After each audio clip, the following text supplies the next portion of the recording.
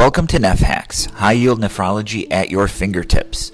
This is your host, Andrew Kowalski. I'm the founder of NephHacks, and I'm also a practicing nephrologist. Please visit us at www.nephhacks.com. That's NephHacks.com. Also, join us on our Facebook group, where I'll be posting updates on our podcast, as well as general updates in the field of nephrology. Let's get ready to make nephrology fun again.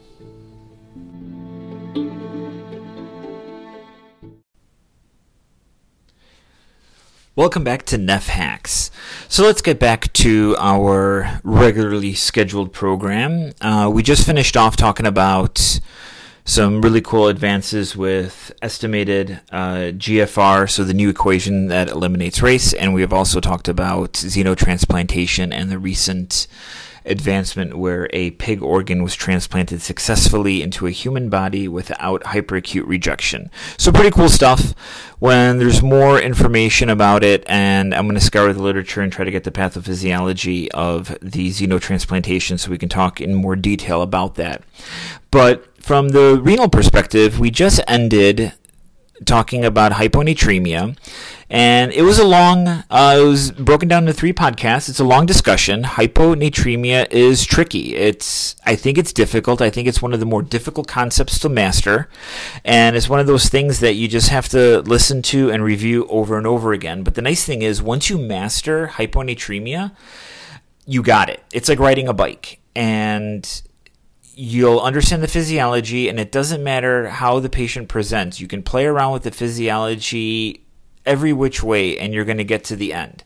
So it's amazing, and it's great because you can honestly see that algorithms don't work, and you just have to understand the physiology to get to the end result. So it's pretty neat. But moving forward, to complement hyponatremia, we should probably talk about hypernatremia.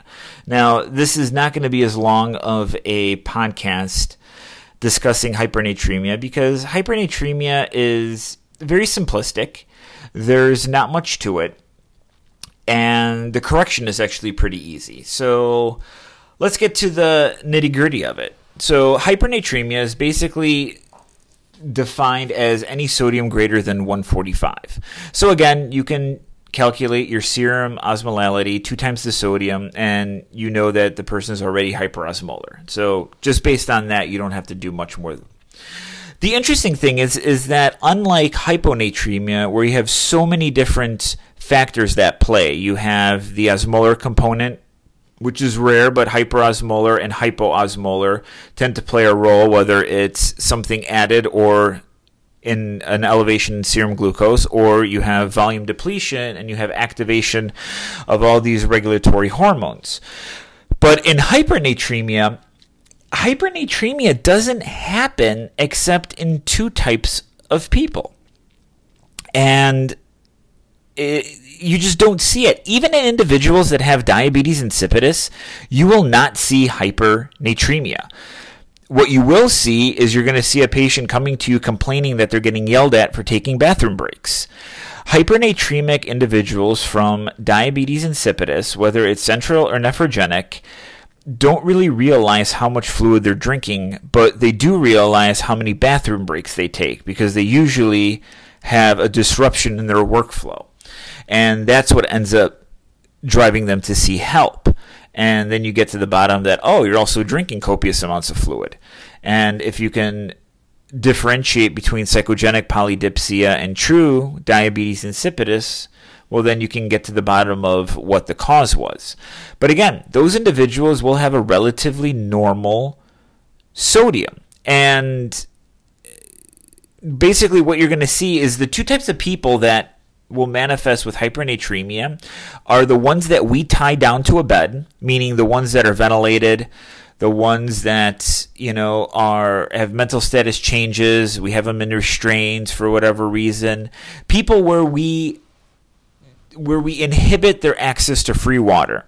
And then the other population are the individuals that don't have a thirst drive.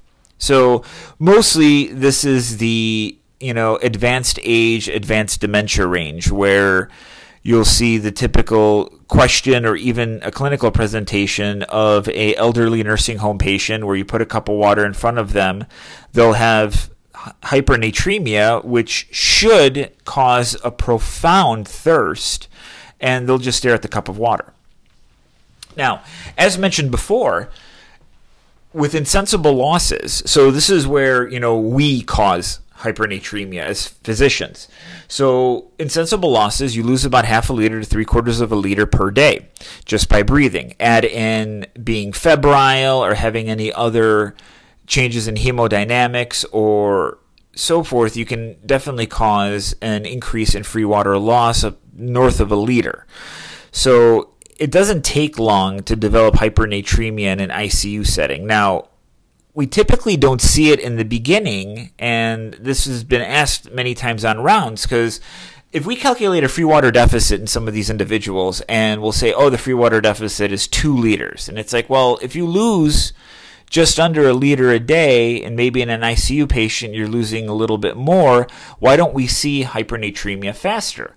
Well, a lot has to do with what they're getting. So if you look at their drips, a lot of the medications come in D5 water. So if you total up everything that they're getting, they are typically getting a decent amount of free water. So that pretty much bandages the hypernatremia, and we don't see it until we change something, like we eliminate some of those medications or we start aggressive diuresis. And that's when the hypernatremia begins to manifest.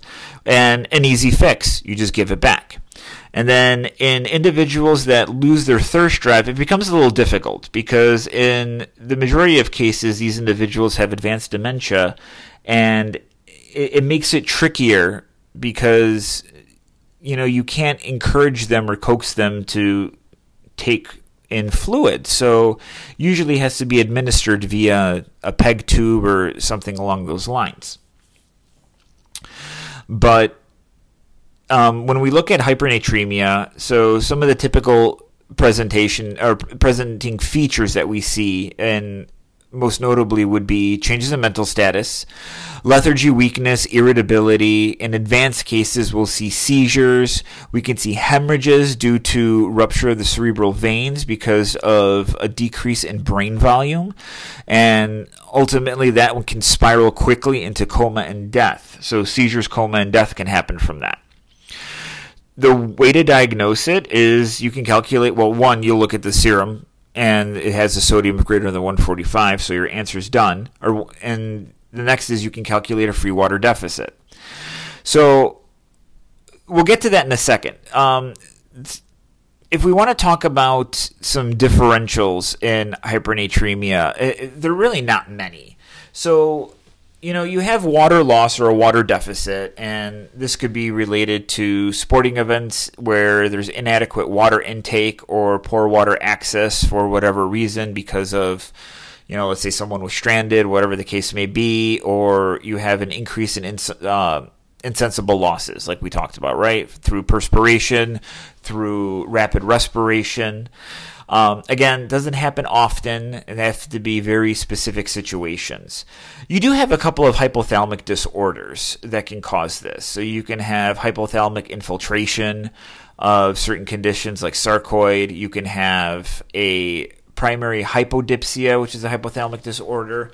As you can have a reset osmostat in hyponatremia, you can also have a reset osmostat in individuals that have primary mineralocorticoid access. So this can lead to a hypernatremic state. What ends up happening is you have chronic sodium retention. With that comes volume expansion, so sodium water, and that leads to a chronic ADH suppression, which in effect leads to a reset osmostat after a prolonged period of time. Use of diuretics can correct the volume expansion and release the suppression, but once ADH is synthesized and released, free water absorption can occur to correct the chronic hypernatremia. So you have the possibility of addressing that. Typically, when this happens, you really don't see a sodium approaching 150. It's usually a very mild hypernatremia. There's another condition that's called a essential hypernatremia, also known as adipsic diabetes insipidus. So these are defects in the osmoreceptor as well as a defect in your thirst mechanism. So osmolality-dependent ADH secretion is defective, but the volume-regulated ADH secretion is intact.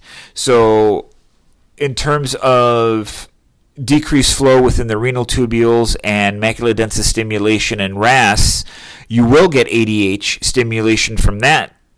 But from a change in your serum osm, there's a defect in the signaling, and you're not going to have any sort of discharge of ADH from that.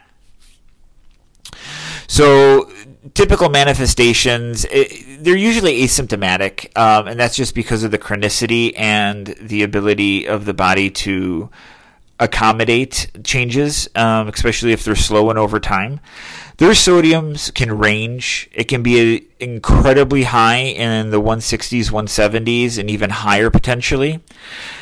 These patients may be hypovolemic, and that can happen with a high renin aldose state, and they could be hypokalemic along with metabolic alkalosis. Typically, folks that are adipsic usually have some sort of obesity, sleep apnea, possibly even some venous thrombosis during episodes of their hypernatremia and increased viscosity. There's some thermoregulation dysfunction, and ultimately seizures, coma, and death can occur in all these cases.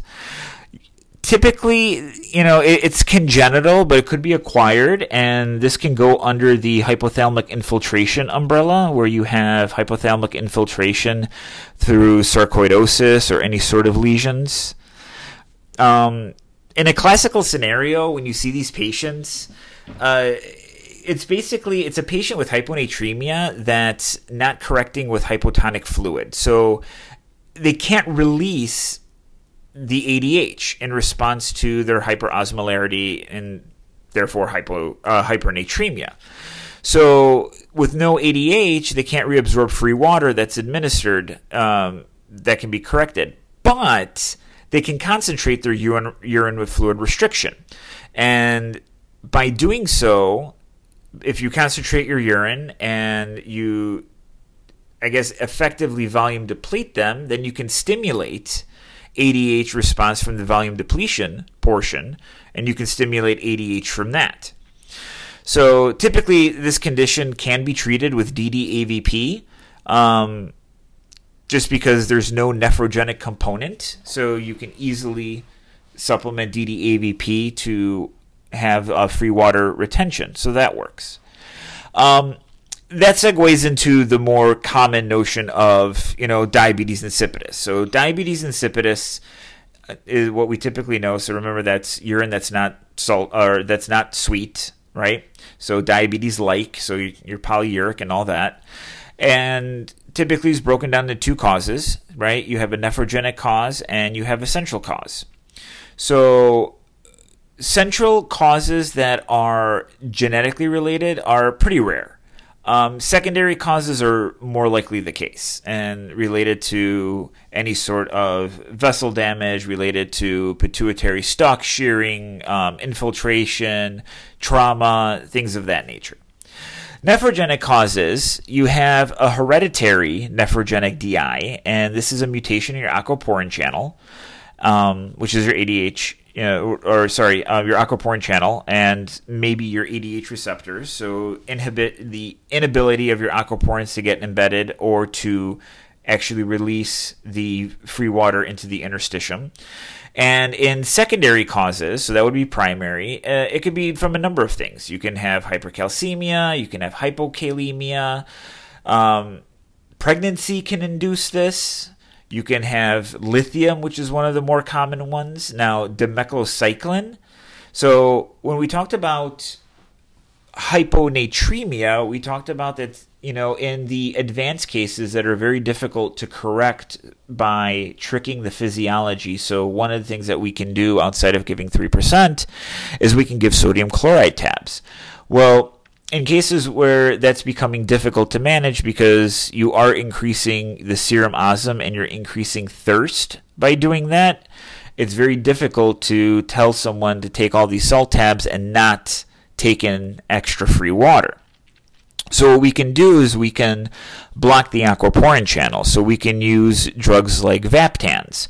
Dimeclocycline can also be used. It's an old antibiotic, and it decreases aquaporin channel in the channels, how they embed into the membrane. So again, it kind of functions in a similar fashion to Vaptans, where it doesn't allow free water to pass through. Other drugs, incidentally, can cause it too. Foscarnet can, aminoglycosides, amphotericin, cidofovir, all those. But typically, you'll know that it's happening because you're, obviously going to have it in the history. So, other causes that typically are seen and will pop up in questions in clinical scenarios is you can have extrarenal losses and you can have renal losses. So extrarenal losses, some of the more sadder cases are burn victims. So they're very prone to losing solute as well as substantial amounts of free water. Excessive sweating, you are losing solute with perspiration, but you're also losing a significant amount of free water. So that gets put under the umbrella of insensible losses. Patients that have any sort of ileus and they have high output gastric content, so they're hooked up, they have an NG tube, they're hooked up to suction or intermediate suction, and they're putting out 2, 3, 4 liters. They can quickly lose substantial amounts of free water and be depleted. And one of the anecdotes I have is I recently just saw a patient elderly gentleman, 89 years old. He does have a history of dementia, no known hypernatremia from lack of thirst, but the patient did have a pretty profound ileus, questionable small bowel obstruction. I wasn't sure if there was a true transition point. So patient did have an NG tube placed, and he had a significant amount of high output gastric contents daily. We were looking at somewhere, I think today's was about 4 liters. So quickly he can lose, liters and liters of free water. So we've been chasing that loss until hopefully something ends up resolving. Lactulose can cause it too, and, vomiting, just like, NG suction and so forth.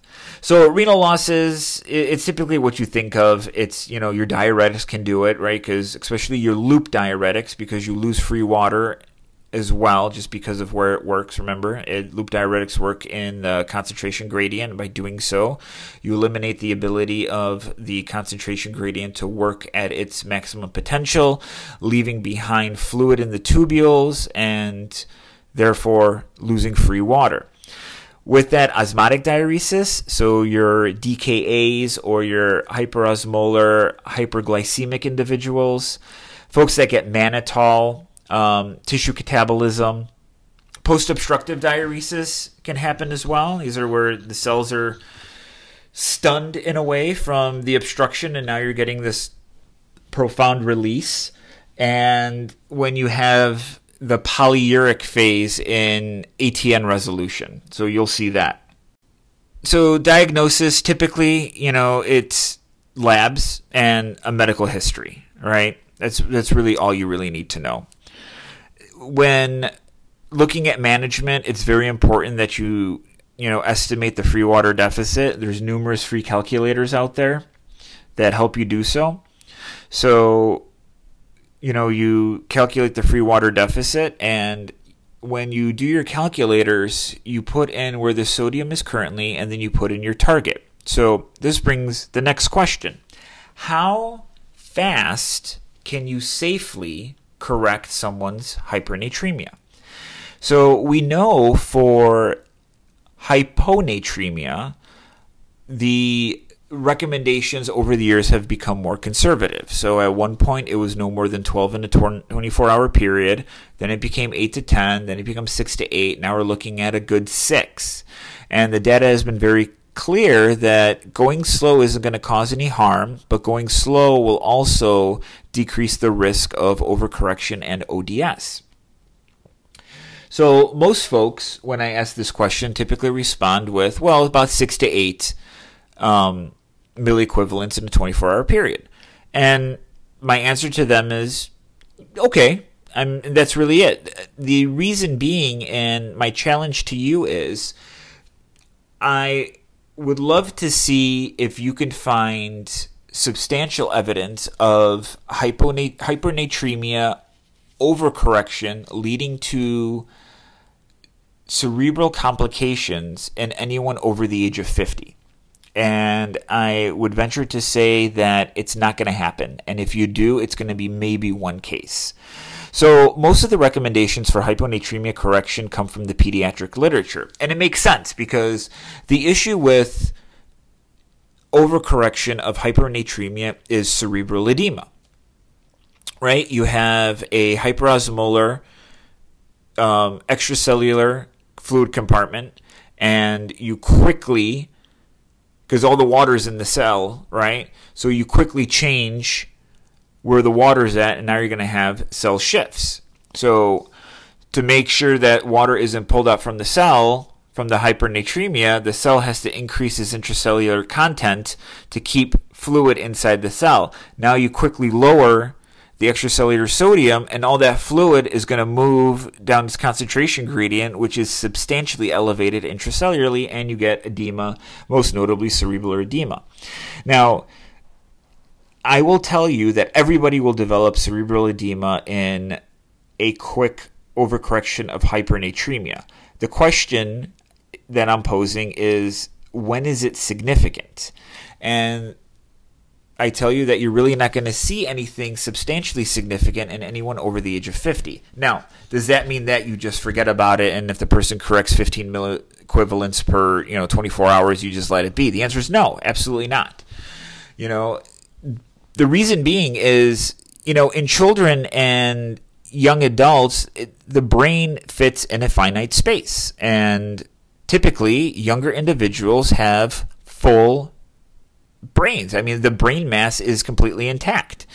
But as we get older, there is some atrophy, and one of the most common findings, and we always joke on any older individual who gets a CT head, is there's always white ischemic changes and cerebral atrophy.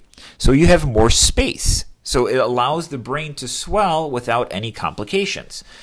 Now, that doesn't mean that an individual who's, in their 80s and they have a rapid correction of hypernatremia that I'm not going to be concerned. Of course I will. But if the hypernatremia approaches 10, 12 milliequivalents, I'm probably not going to be that concerned as I would if someone was in their 30s and, we're having a rapid and substantial change in their sodium concentration. So it's in the back of my mind. I keep watch, but if it's closer to the upper end, I'm not as concerned. Now, the interesting thing is that a lot of the ways that you can fix hypernatremia is usually with one fluid, and that's D5 water. The other option is to give half normal saline. So most of these individuals, especially those that have extrarenal loss, they're losing solute and they're losing free water, and individuals that have NG tubes and vomiting and diarrhea and so forth, you're going to have to volume replete them. So why not just give one fluid, which makes it super easy? So you can give half normal saline, and you can address the intravascular component and address their volume status, and at the same time you can give their free water, and you can increase their free water content and lower their sodium. So it's a great twofer. Now, the only issue would be if you have a very large patient and their free water deficit is large, and changing them even a small amount of milliequivalents, let's say 6, 7, 8 milliequivalents in a 24-hour period, requires 3 liters of free water. In that case, I think giving half normal saline is tricky because you're going to be bolusing it in. The nurse is going to be running in the room and swapping out the fluid, every 2 hours, every hour, whatever the case may be. So in that case, I would typically ask to have 2 anticubital IVs, and I would run the volume repletion through one IV, and I would run the D5 water through the other. And a lot of times I won't even use D5 water if I have the ability to utilize the GI tract. So this is someone who is just depleted and there's no ileus, there's no contraindication to use the gut. Use the gut. It's the best thing that you can do. And you can easily give copious amounts of free water periodically and attain satisfactory correction of the hypernatremia without dosing them with a glucose solution or a dextrose solution. So if we think about it, let's talk about some reversible causes of hypernatremia. When we think about reversible causes, a lot of what we think about has to do with lithium. Lithium-induced nephrogenic DI is because lithium it's an element that is close to sodium, and it is absorbed in the ENaC channels, readily absorbed. And if you have any changes hemodynamics, you're going to have changes in lithium reabsorption, and you can quickly accumulate lithium concentration in the cell and develop lithium toxicity. Well, if this happens enough, then you can quickly develop diabetes insipidus. Now, one of the things that's really nice is you can block lithium uptake by utilizing a drug that blocks the ENaC channels, and we have a couple of those drugs. They are not the best diuretics, so they're rarely used. Some of them are used in combination therapies, but they're rarely used, and they work well in this scenario. So drugs like amiloride will reduce the uptake in the principal cells in the collecting duct and limit lithium toxicity. So it's really nice. Another thing with diabetes insipidus is you can give thiazides too. So in addition to free water, if it's nephrogenic and you give a thiazide, what you're doing is you're producing a paradoxical antidiuretic effect by tubular glomerular feedback. So what you do is you have an individual who's losing free water.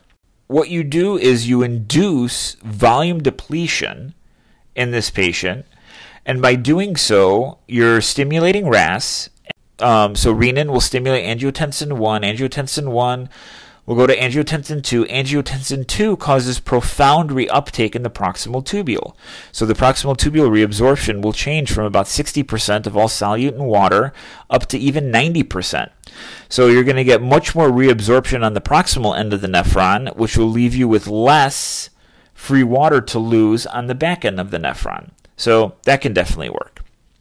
And now if you're thinking about central diabetes insipidus, well, the big thing is you either don't have ADH or you are unable to release ADH.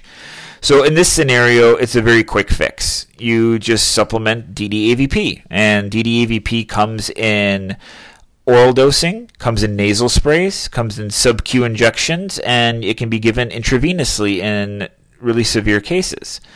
In case of nasal mucosal inflammation or folks that are on mechanical ventilation, I wouldn't necessarily use the nasal spray due to not knowing how well it's going to be absorbed, but that is probably the easiest one to administer, and I would go with subcutaneous or intravenous at that point. That would be my personal preference.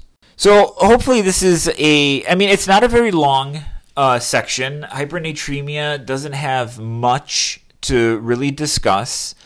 Again, hypernatremia tends not to happen from a central perspective. You know, you have your trauma, you have your infiltration, and so forth. So therefore, you either have a loss of ADH release. So in traumatic diabetes insipidus or central diabetes insipidus, typically what you'll see, especially if you have jarring of that pituitary stalk, you have a profound discharge of ADH from the posterior pituitary, leading to a substantial hyponatremia. And then once that ADH is all used, it flips 180 degrees, and instead of retaining all that free water, you start dumping all that free water. And usually this happens in like 7-day intervals. So you'll have, hyponatremia that's, pretty significant and will start to taper off, over the course of the 7 days.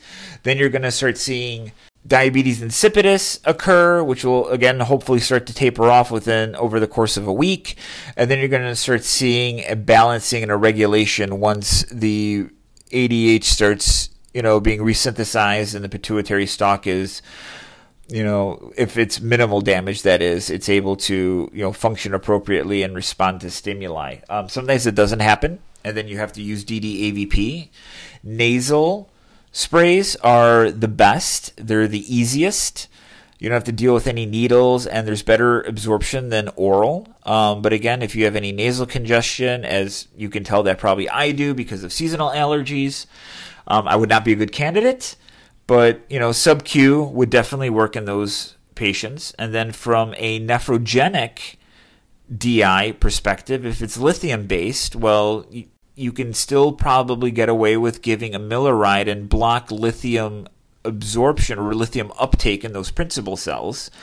But if the horse is out of the barn in that case, well, then you can try the thiazide and produce a volume depleted state, which will ultimately lead to RAS upregulation and proximal tubular reabsorption of all your solutes. So again, hypernatremia typically happens in two people. It's the ones that we do it to because we tie them down, they're vented, and they have insensible losses that we forget to take into account. Or it's the demented individuals, profoundly demented individuals that lose their thirst drive. Outside of that, you do have some of the other acquired ones, which could be medication related or, sad to say, infiltration in the hypothalamus.